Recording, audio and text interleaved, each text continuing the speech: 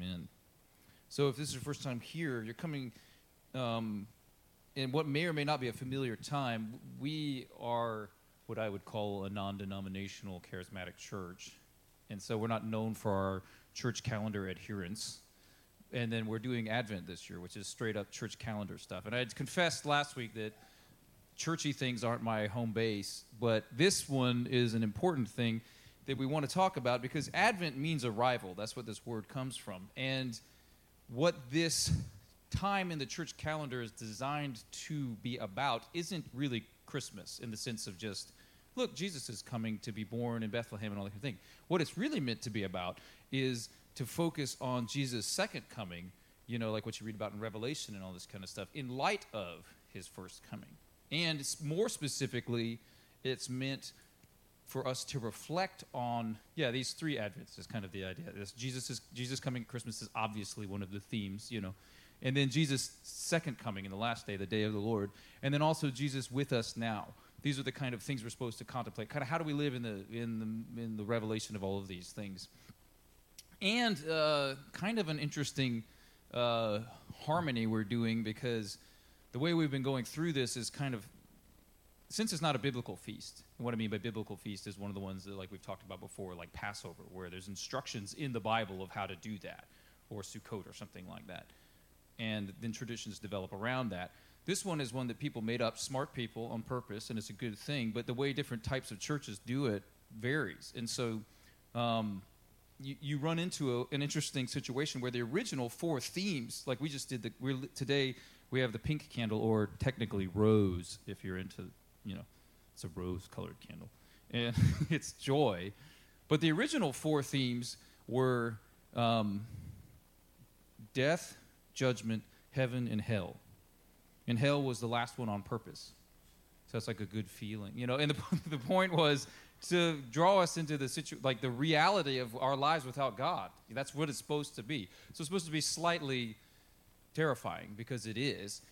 And then people, I think in the mid-20th century, were like, can we lighten it up a little bit? I mean, it's Christmas, so they added the peace, love, joy thing, which is also good, because that's actually what our lives are like with Jesus. So, but you run into strange collisions thematically, and then we were stuck in one of those today, because I don't know if you picked up on the scriptures, because what we decided to do is, like, we're just going to preach through the scriptures that people are reading during this Advent thing, because we're part of the body of Christ worldwide, and there's people worldwide that are reading these same scriptures today and celebrating these same things, or some close version of it, like I said, depending on their church tradition or whatever. And it's a good thing for us to remember that we are part of a body. You know, even in Revelation, we're like part of this great multitude of people. You know what I mean? And it's good to reflect on the same things at the same time and pray the same things or similar things at the same time. And so we're in a strange collision today because the theme for the week is joy. And the kind of main character that we're reading about is John the Baptist. And so you have this and you see his message starts off with kind of a zinger, you know, which we'll get to. And this is okay. I think it's actually, we're supposed to feel the tension of this. And so I found myself, as I was kind of getting ready for this, I was like, well, how much can I, like, you know, it's like, is this a happy, joyful thing, or is this like a scary thing, or what, you know what I mean? And so you kind of find yourself trying to, like, let's make it this way. I'll try to get the joyful. And then you feel like, well, I kind of have to lie for the, you know, you're like, okay, well, maybe I'll make it, you know. And then you're like, well, it's both, okay? And my mind went to this when, since we're talking about John the Baptist, Malachi 4, 5, and 6 says this, talking about John the Baptist coming. See, I will send the prophet Elijah to you before that great and dreadful day of the Lord comes. He will turn the hearts of the parents to their children and the hearts of the children to their parents, or else I will come and strike the land with total destruction. This is God talking now. He's talking about humanity, our status, all these sorts of things before God. And he doesn't describe this day of the Lord as great. And he doesn't describe it as just terrible. There's an and in between that, in English at least, you know what I mean? And he's saying it's both.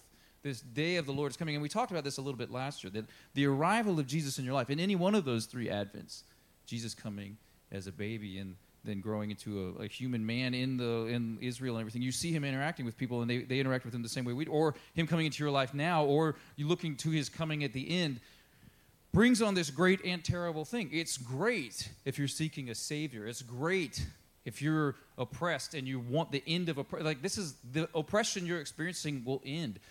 The bad things in this world are coming to an end. That is great news. It is the best news that could ever exist.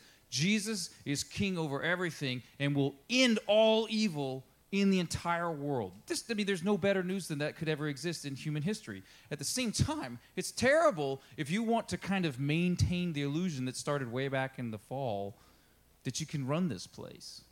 You know, like when he's like, God doesn't really want you to eat that fruit because then you'll be like him. We've been wanting to be like him the whole time. And kind of at the core of all these things we deal with as people is us kind of trying to pretend like we're like God and be God or that kind of thing. And if you want to keep doing that, you're going to hit this like a brick wall, and it's a terrible day because you're going to realize it's absolutely not possible or true. And it's hard for us stuck in the middle to go, well, wait a minute, what's going on here? You know, especially if you feel like we might have something to lose. And so it's okay because today's message is a general message, but has very specific application. And so you're going to have to do that part, all right? I could go through and make a list, and you'll see we run into a little bit of a list in here. Don't wait on me to make up the list. You need to make up the list, okay? You'll see what I mean. Let's just get right into this. So we're talking about John the Baptist. John the Baptist was Jesus' cousin, who we talked about a couple weeks ago, or his parents, the angel was like, you're going to have a baby, and he's going to be, and he's like, really? We're like really old, Or he called himself old, Zechariah did. He didn't call his wife old. I can't remember what he said exactly, but it was like, what? Yeah, long in years or something, yeah. Smart man, yeah, advanced in years, yeah. She was advanced, and he's just old, but, anyway. But God does this miracle, and we're going to look again at Mary and Elizabeth and all that kind of thing, and the babies next week. But John the Baptist, so in the Matthew parallel, it's like in those days John the Baptist came preaching in the wilderness of Judea, saying, repent, for the kingdom of heaven has come near. Again, this is kind of an interesting thing, and that's really the whole summary of what we're going to go through. Repent, which means stop what you're doing and change it, because this kingdom, Jesus, is here. He has come near. He's here. So change what you're doing because Jesus has come here. That's the whole thing. And so one of the commentaries I was reading was saying this. John the Baptist's witness to Jesus marked the end of the old age of the law and the promise and the beginning of a new age of fulfillment. He's kind of that spot. Malachi, that thing I read you at Malachi is kind of at the very end of the Old Testament. And then we jump over to a couple hundred years later. Here's the guy saying, hey, it's happening now. A lot of things didn't line up that quickly, even in the way they put them in the Bible. But John's baptizing people. He's saying, come, like people, he's out in the wilderness. He's baptizing people. They're coming. He's telling them to repent because the kingdom's there. And then he's baptizing them as a cleansing. He's like, well, what is this thing they're doing? And that's why we call him John the Baptist or John the Baptizer or whatever, I kind of think that John the Baptizer thing came because there was, the Baptist church started to exist. So other people were like, no, you can't have this guy. We're going to John the Baptizer. But I think that's true. That might be that too, I mean, specifically the difference between Baptist and baptizer, Either way, the guy was baptizing people. And what do you mean by that? This, he was taking people through this kind of ritual cleansing of this mikvah is the term that you would find. And it's in the Old Testament. There's instructions about it, a ritual washing, a submersion. There was different ways they would do it. And you could see that even by Jesus' time, guys, like I said, they come up with some extra rules around it, like when you needed to wash your hands and when you didn't, and Jesus followed some of those and not other ones and things like that. But there was these instructions, and you can find them in Leviticus and stuff, about washing before, the priests before they come into the presence of God and stuff. And that's probably the most useful one for today. You need to wash yourself before you come into the presence of God. And he's doing kind of the same things that we talk about when we baptize people here, because it represented to them then and even now these exact same things. It represents kind of both a death, like we bury a dead body, and then kind of a birth, like you're coming out of a womb and something, a rebirth, we would say in Jesus, like when he talks to Nicodemus and stuff. And so that's what we say when we're baptizing people, that you go, that this is a representation of a rebirth into the life of the Spirit, born again, these language, But it also represents kind of like the things that it looked like washing off the bad things in your life, you know? And that's kind of the theme. You see this in 1 Peter. This is New Testament, 1 Peter 3:21. And this water symbolizes baptism that now saves you also. Not the removal of dirt from the body, but the pledge of a clear conscience towards God. It saves you by the resurrection of Jesus Christ. Or the Old Testament in Ezekiel 36, it says, I will sprinkle clean water on you, and you will be clean. I will cleanse you from all your impurities, from all your idols. I will give you a new heart and put a new spirit in you. I will remove from you a heart of stone and give you a heart of flesh. So today we're all talking about this washing, this cleansing, this getting ready. You know, it's like you think about people getting ready for a wedding or getting ready for, I don't know, prom or something. There's like a getting ready process. And now that I have daughters, like that getting ready process. I grew up in a house of all boys. The getting ready process was like about 5 minutes, maybe. Am I right? There's an all-boy family there. The girl getting ready process is a little bit longer. We'll just say that. What? There are other people that live in our house besides just you, but there was a lot of getting ready process. But that whole, like, what is that and why are we doing that? You know, that kind of thing. And the idea of, you know, getting ready for Jesus coming into your life and, you know, that kind of thing. You know, and even an invitation of Jesus might give you into some place or some role. You know, we're not talking specifically here. I mean, it is, we're getting towards salvation, which is something Jesus does for us. But this idea that in our Christian life, there may be different times even where God says to you, you know, I'm coming and we're going to do this thing, and then you have to get ready for it. And it kind of makes perfect sense unless you try to, like, you know, not really engage or something like that, you know. And that's why this scripture that we're going through today, the one they read, and it's Luke 3:7-18, if you want to turn there in your phone. Does anyone have a paper Bible here? Yes. Look at this, guys. Did your mom make you bring that? I'm just kidding. No, I'm not. Well, you can turn there. It's Luke 3:7-18. So again, this is a funny thing. Let's see. I'm just going to get right to it. So John the Baptist, starting off the message about joy, verse 18. Oh wait, no, sorry. This was what's funny to me because I was like, gosh, this is a really rough one about joy. But then the last verse, 18, or right near the end, it says, and with many other words, John exhorted the people and proclaimed the good news to them. So everything we're going to look at today, that's the last part of it, is telling us this is good news. They heard it as good news, okay? This is good news, right? This is joyful good news. This is all good news, right? All right, let's go into the good news. John said to the crowds coming out to him to be baptized, or coming out to be baptized by him, you brood of vipers, who warned you to flee from the wrath to come? So we're starting off kind of hot there. And I'm just going to keep reading here. Produce the fruit in keeping with repentance, and do not begin to say to yourselves, we have Abraham as our father. For I tell you that out of these stones God could raise up children for Abraham. The axe is already at the root of the trees, and every tree that does not produce good fruit will be cut down and thrown into the fire. Whoa, okay, hello. So what he's doing there is he's starting to prepare the way for Jesus.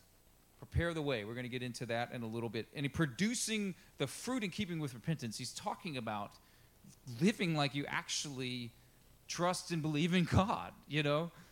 And so and then he warns them very specifically. I guess he knows what they're going to say. They're like, we're like, Abraham's our father, we're good. And so he's saying, don't count on your heritage to save you at all. Like at all. Because God could make stuff, like, doesn't matter. And so he's putting in that. I would put everything in that. Like, he's like, don't count on your heritage. Don't count on your family. Like, it doesn't matter if your mom went to church her whole life or something like that. That's not how this works. It doesn't matter your connections. Like, maybe you're in a place where, like, you've never had to follow the rules because you always knew a guy or something like that. You see what I'm saying? He's saying none of that works in this kind of situation. Like, when you stand before God, there's no well, I know a guy. You see what I'm saying? On your own. You follow what I mean by that? He's trying to draw your attention, our attention, their attention at the time, our attention now, to your situation, to your predicament. You can't count on your family name. You can't count on your connections. You can't count on your ability to work things out. And then they go, the same thing maybe we're thinking in verse 10. Well, then what should we do then? The crowd asks. And then this is where the general message becomes specific.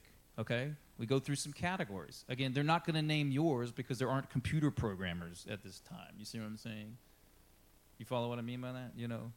So don't get hung up on oh, good, I'm not a tax collector, so I guess I'm good. Like, do the homework part of this, all right? Because the Lord is speaking to us the same way. John answered, anyone who has 2 shirts should share with one who has none, and anyone who has food should do the same, caring for other people, right? Even the tax collectors came to be baptized. When he says even there, that's implying these are bad guys in this society, right? These are like the mob or something like that. Even the mob came to be baptized. Teacher, they asked, what should we do? And he said, don't collect any more than you are required to, he told them. And then the soldiers asked him, well, what should we do? And he replied, don't extort money and accuse people falsely. Be content with your pay. So he's basically kind of correcting them back to like doing what, like, I don't think there's a person that would read that. I'm not saying Christian, non-Christian, ethically, whatever. You just go, well, that sounds like the right thing to do, like what you're supposed to do. You know, it's kind of like he's just putting them back to where it's supposed to be, you know. And he's telling everyone to care about other people and to treat other people properly, you know. And he's describing that in the context of the fruit. Produce the fruit in keeping with repentance. This proper way of treating others and living is what he's talking about, a life that reflects a trust and a knowledge of the existence of God, his presence, this great and terrible thing that God loves us, but God also knows every single thing we do and think, you know. Verse 15, the people were waiting expectantly and were all wondering in their hearts if John might possibly be the Messiah. Like, they're like, maybe he's Jesus because Jesus isn't around yet, right? And they know that all that stuff in like Malachi I just read you and the other places, they know there's a guy coming. Maybe it's him. You know, John answered them all, I baptize you with water. The one who is more powerful, sorry, I'm not reading well today, but one who is more powerful than I will come, the straps of whose sandals I'm not worthy to untie. He will baptize you with the Holy Spirit and fire. And so he's telling them to repent, turn away from their evil ways. He's telling them, I am not the Messiah, but Jesus is coming. Or he maybe doesn't know his name yet. He's like, he's coming, you know, and he will destroy all evil. And fire represents both this life this is, again, another one of those weird juxtapositions, Holy Spirit and fire. And you were like, well, that makes me think of Acts 2. And the answer is yes. It's like the life of the Spirit of God, like God living in you, represented by fire, like your life of a flame. But then it also represents this purifying fire that burns out all impurities, or like the fire of the end, like the all-consuming. So it's all of those things at the same time, okay? And really what it's saying and what is consistent about all those things is that God and sin don't exist in the same place, the same space. Remember the Malachi verse where he's like, I'm sending people. Sending a guy, and I'm going to do some things. Otherwise, if I come now, you're all done for. It's kind of the summary of what's in that Malachi verse. He's like, it's not going to work out well for you, you know. Verse 17, his winnowing fork is in his hand to clear the threshing floor and to gather the wheat into his barn, but he will burn up the chaff with unquenchable fire. Again, intense language about the judgment of God. Winnowing fork, all this stuff is talking about how they would separate the wheat germ and stuff, and some of you that make bread know what I'm talking about. There's parts of the wheat you eat and the parts of the wheat that are just like the shell parts and stuff, and they had to have ways to get that apart, and he's using that. They were all more familiar with it than we are. I'm trying to think of a modern equivalent. Can't do it. Anyway, yeah, you get the idea. And then we have this end, and with many other words, John exhorted the people to proclaim the good news to them. So all of this super intense language is good news to the people that are hearing it. So the thing that I want us to look at today is John is preparing the way for Jesus to come in his ministry. Like, we kind of fast forwarded to, these are like when they were already grown up and adults. And like, if you know the story, which most of you do, Jesus comes to be baptized by John the Baptist. And that's kind of the official beginning of Jesus' public ministry time, you know. And John is doing what he's been, like, commanded by God or created by God to do, this kind of thing. And he exists right at that in-between spot between these, you know, the end, like they said, the end of the promise, the beginning of the fulfillment. He's that spot kind of on a timeline, if you do. And we find ourselves in a very similar spot on a timeline that we are, after Jesus' ascension, but before his return. So we find ourselves, and it's a longer spot, maybe in a way, but longing for Jesus' return. And how do we prepare for Jesus coming in our lives is really what I wanted to get back to today. And I do think that would include, I'm just going to read it. You see, if you look earlier in that chapter in Luke, that there's a little section in quotations saying, look, this fulfills this thing from Isaiah, And he's talking about Isaiah 40. And so there's this global sense of this, that John the Baptist is preparing for Jesus in the world for everyone, all this kind of thing. And then what about, I want us to hear these things about our own lives, right? Because all of us have our lives, and there's this kind of strange mixture of things I do that I don't want to do, things I do that I do, and what is our role in all of that? Some people call it sanctification, justification, all these different words start to float around. They can muddle the waters a little bit. Maybe be helpful sometimes. Jesus is our Savior, all right? So our right standing before God was accomplished by Jesus on the cross, and our, acceptance of the new life he offers. But this life that we have here, what do we fill it with, and all that kind of stuff? And what if there's things God wants to do in us that we are just hyper distracted to the point that they don't happen? You see what I'm saying? I talked a little bit about this book a couple weeks ago called The Ruthless Elimination of Hurry. I have links to, over the last couple weeks, if you've been here, I've been referencing like 5 or 6 books. I put links to all of them on our website. Show this one, Sandy, The Ruthless Elimination of Hurry, because I think this gets at some of this. I do think that what John the Baptist is talking about and what the salvation message of Jesus is talking about is absolutely repent from the wrong, sinful things you've done in your life and make changes in your life, right? Return from these wrong things. That's absolutely part of it. It's the biggest part of it. But one of the things we overlook all the time is some of the stuff that Asaf was getting at. And like you said, we didn't plan this. Is that we tend to fill our lives up, not always with things that are outright evil. You know what I mean? And I could turn up the contrast on this a little so you can see. Like, I don't always walk around just murdering people.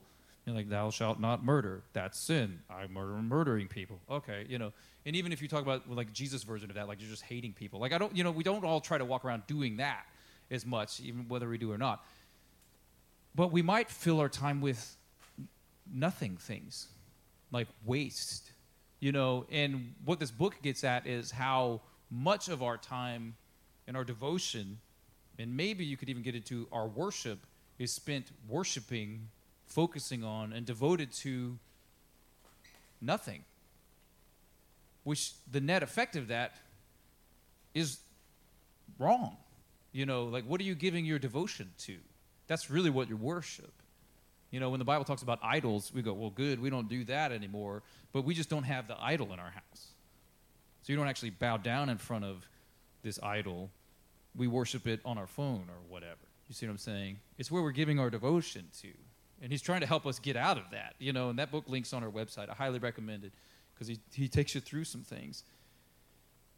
So in Isaiah 40, this is what John the Baptist is fulfilling. He's fulfilling a lot of things, but this is the one that sticks out. And I'll tell you, this has stuck out to me because when I read it this week, I was like, wait a minute, I've read that wrong my whole life.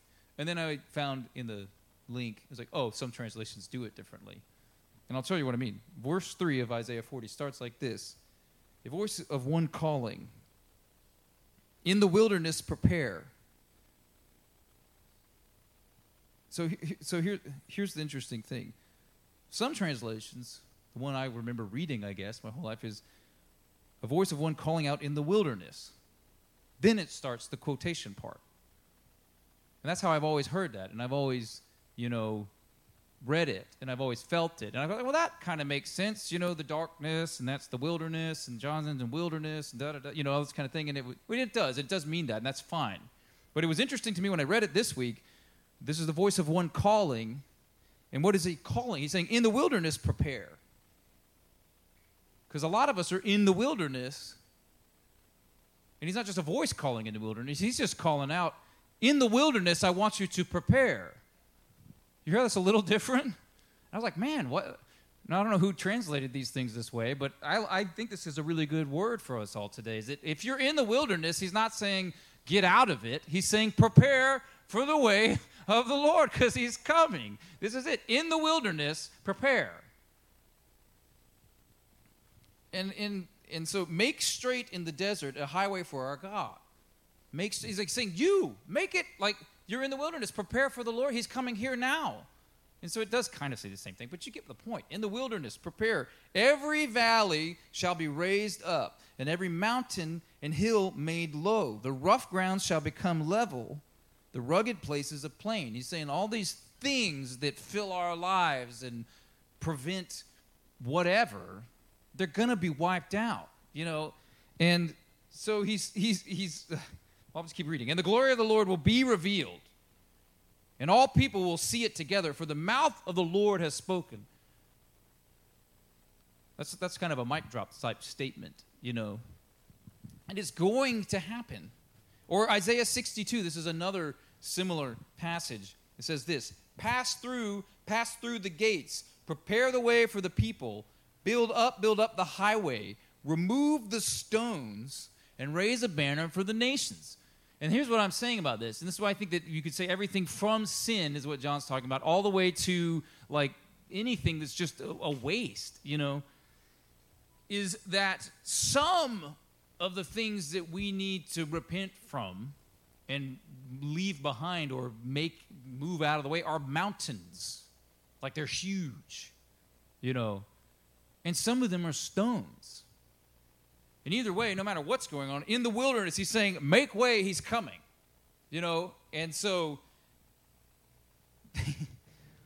the good news is if you're in the wilderness, or like as we were talking about using, and we will read at the end, Psalm 23 as our like, you know, comfort and closing and all this kind of thing, is that if you're in that valley, we know that it's eventually going to be raised. It's going to be over. But if you're in it now, he's saying, make way, the Lord is coming. Or in that scripture, even, he's right here with you. You know what I mean? So it's a lot more like Elijah, or he's like saying, like, gosh, we're surrounded by the army. He's like, open my servant's eyes so he can see that, you know, there's actually some other stuff going on. This is what God wants us to have, this type of revelation, which only comes from the Holy Spirit. Continuing in Isaiah 40, it gets down to this. It says, a voice says, cry out. Now, that's John the Baptist, right? A voice says, cry, and he says, but then it says, and I said, what shall I cry? That's Isaiah responding back, you know. And then all the people are like grass and the flowers of the field. He's just saying, like, but then listen to this. It keeps going. You, verse 9, it goes down to, you who bring good news to Zion, go up on a high mountain. You who bring good news to Jerusalem, lift up your voice with a shout. Lift it up and do not be afraid. Say to the towns of Judah. Here's what you say. A voice, remember in verse 6, a voice cries out, and I say, what shall I cry? Here's the answer. Here is your God. See, the sovereign Lord comes with power. He rules with a mighty arm. See, his reward is with him, and his recompense accompanies him. He tends his flock like a shepherd, and he gathers his lambs in his arms and carries them close to his heart and gently leads those who have nothing. And it reminded me of the other scripture they read when they lit the candle, which was in Isaiah 12. A lot of Isaiah stuff is about Jesus and John the Baptist and all that kind of thing, but it applies to our lives just very readily. It says this, sing to the Lord, for he has done glorious things. Let this be known to all the world. Shout aloud and sing for joy, people of Zion, for great is the Holy One of Israel among you. And when it describes in that one we just read in Isaiah 40, great, like how? You know, the sovereign Lord comes with power, and he rules with a mighty arm. And see, his reward is with him, his recompense accompanies him. But he tends his flock like a shepherd. He gathers the lambs in his arms, and he carries those close to his heart and gently leads those that have young. And so what we see all in all of this is this strange and awesome, when Jesus comes in, anytime, when he was born, we talked about 3 Advents. When Jesus came, this happened. when Jesus is coming, this will happen. And when Jesus comes into our lives at any time now, these things happen. It's both great and dreadful. It's great because he's inviting us into eternal life, and everything that means and everything that could accompany, anything you could mean by that word is what Jesus is giving us. But what he's taking away he has all the stones in it, which includes like our desires and all these kinds of things. But we don't have to be so, when you know him, you know that he cares for you like a shepherd does for his sheep. He's not like, I'm just going to come and make you do all sorts of things because I'm mean and I like to be mean to people just to show that I'm powerful. God doesn't do that. That's what people do. That's why that kind of stuff kind of scares us, because we're like, gosh, that sounds like abuse. That sounds abusive. And it's like, well, it is when people do it, because people are messed up, But God isn't messed up. God he reveals his love to us, that while we are yet sinners, he loves us. And the ultimate revelation of that is his death on the cross on our behalf. And so we don't have to worry that he's coming to just be mean. But the absolute severity with which he comes in, he's not a good, like there's like some famous preacher said, like, Jesus is not a good house guest. He takes the place over. You see what I'm saying? And that's great. It's wonderful. But it's also terrifying if you want to run the place. And if we're frank with ourselves, a lot of us want just enough to be Jesus-y. And you get right to this line where he's just about, come on up here, Kayla, just about to take over. I bow down to the Holy One. Just right there, and then you back up just enough that I can just get close enough that I can see it. We live in this darkness, just want to know there's a light there. And Jesus is like, I want to come and live in you. And you're like, yeah, see, I like running the place, though. I like pretending that I'm in charge. I like pretending that I'm God and that the world revolves around me. The good news that what John is offering is, it's hard good news, but it's good news. The good news is that is not true. And if you take enough time to think about it, or even just look at anytime anybody dabbles into writing a movie or something, like I can't remember, what was the movie with Jim Carrey in it where he becomes God for a day or whatever? Bruce Almighty, yeah. He ends up going, I don't want to do it. I mean, newsflash, I'm sorry if that was a spoiler, Bruce Willis is also dead in The Sixth Sense, if you didn't, I'm just kidding. You just now get that? No, I'm kidding. But that movie's old. Yeah. But the point is, anytime that's even worked out by even non-Christian people, this idea is so enticing. It's the fall of humanity. It's not good. The end of that is bad news, To whatever level we can accomplish being God, we're really bad at it. The good news is God isn't. God is great at it. But the way he does it is the only way you can, and it doesn't always look to our eyes like what you would expect. And that's what you see when Jesus is coming. You can really reflect a lot on that in Jesus' first coming. Because like we talk about, Justin even wrote a song about this. It's on our Christmas album. That the only reason Mary and Joseph are in Bethlehem is because they had to go there to pay taxes, which is like, yay, you know what I mean? And it's also like Roman people, get over here and pay your taxes. Like, oh, seriously, like really, And God uses that as his entry into this. It's like, whoa, like why would you, And we would go, well, God will use this, and God won't use that, and God will do it this way. That's us trying to be the God. God does this when God moves in my life this way. God moves in, And then here we are. The tax man is playing a key role in Jesus' birth, where the prophets foretold. That's crazy. And then here he is. We don't have room for you, for you guys. I'm sorry. There's too many people here. But we can put you in with the animals. That's fine. We'll take that, And so the Savior of the universe, the most important human to ever live, God in the flesh, is born into our world in a kind of a leftover place because they didn't know what was going on. And I know, we say inn, and it's not exactly how we think. It's not like Holiday Inn, you know what I mean? Like, there weren't rooms like that. It didn't work that way. But there are other people staying in that place. You know, I can only think that, like, somebody's going to the ice machine and hears them checking in, and like, gosh, that lady's pregnant, you know, and there's like, I really like my room, though. Probably should give it to them, but I'll just pretend like I didn't see anything. You know?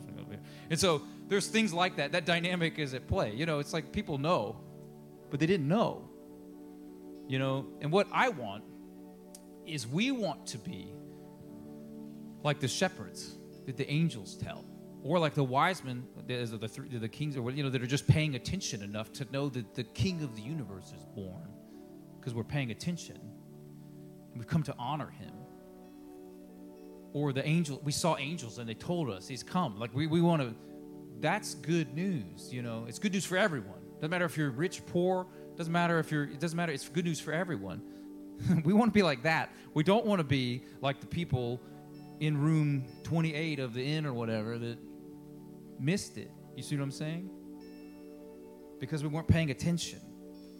And it doesn't all come down to us. But the good news is that when somebody like John the Baptist is giving us, even all these years later, a warning that you can miss it. But he's telling you not to. Because the kingdom is coming.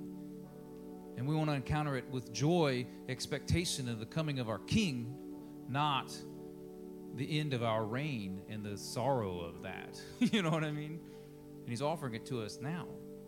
We call it salvation, being born again, dying to ourselves and accepting the life that Jesus offers us. And so it is a great and a terrible day, or a great and dreadful day, I think as that translation said. So let's stand. Father, we pray that you would show to each of us as they prayed in this, or as they spoke up to John the Baptist, well, what do we do?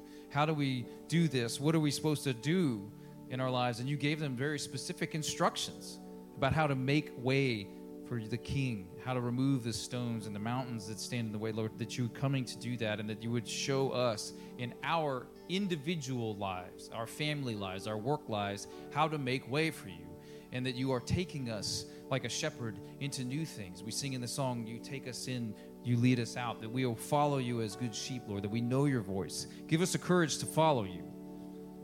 And Father, I pray that we would live holy lives, reflecting your word, the lives that you are calling us to, that you are worthy of, requiring of us. And Lord, Holy Spirit, I ask that you would fill us. And for those of us here that need to make major mountain changes in our lives, Lord, I pray that you would help us to do that by the strength of your Holy Spirit. I pray that you would fill this place with your presence as we sing this song. And we love you, Lord. In Jesus' name, amen. If you need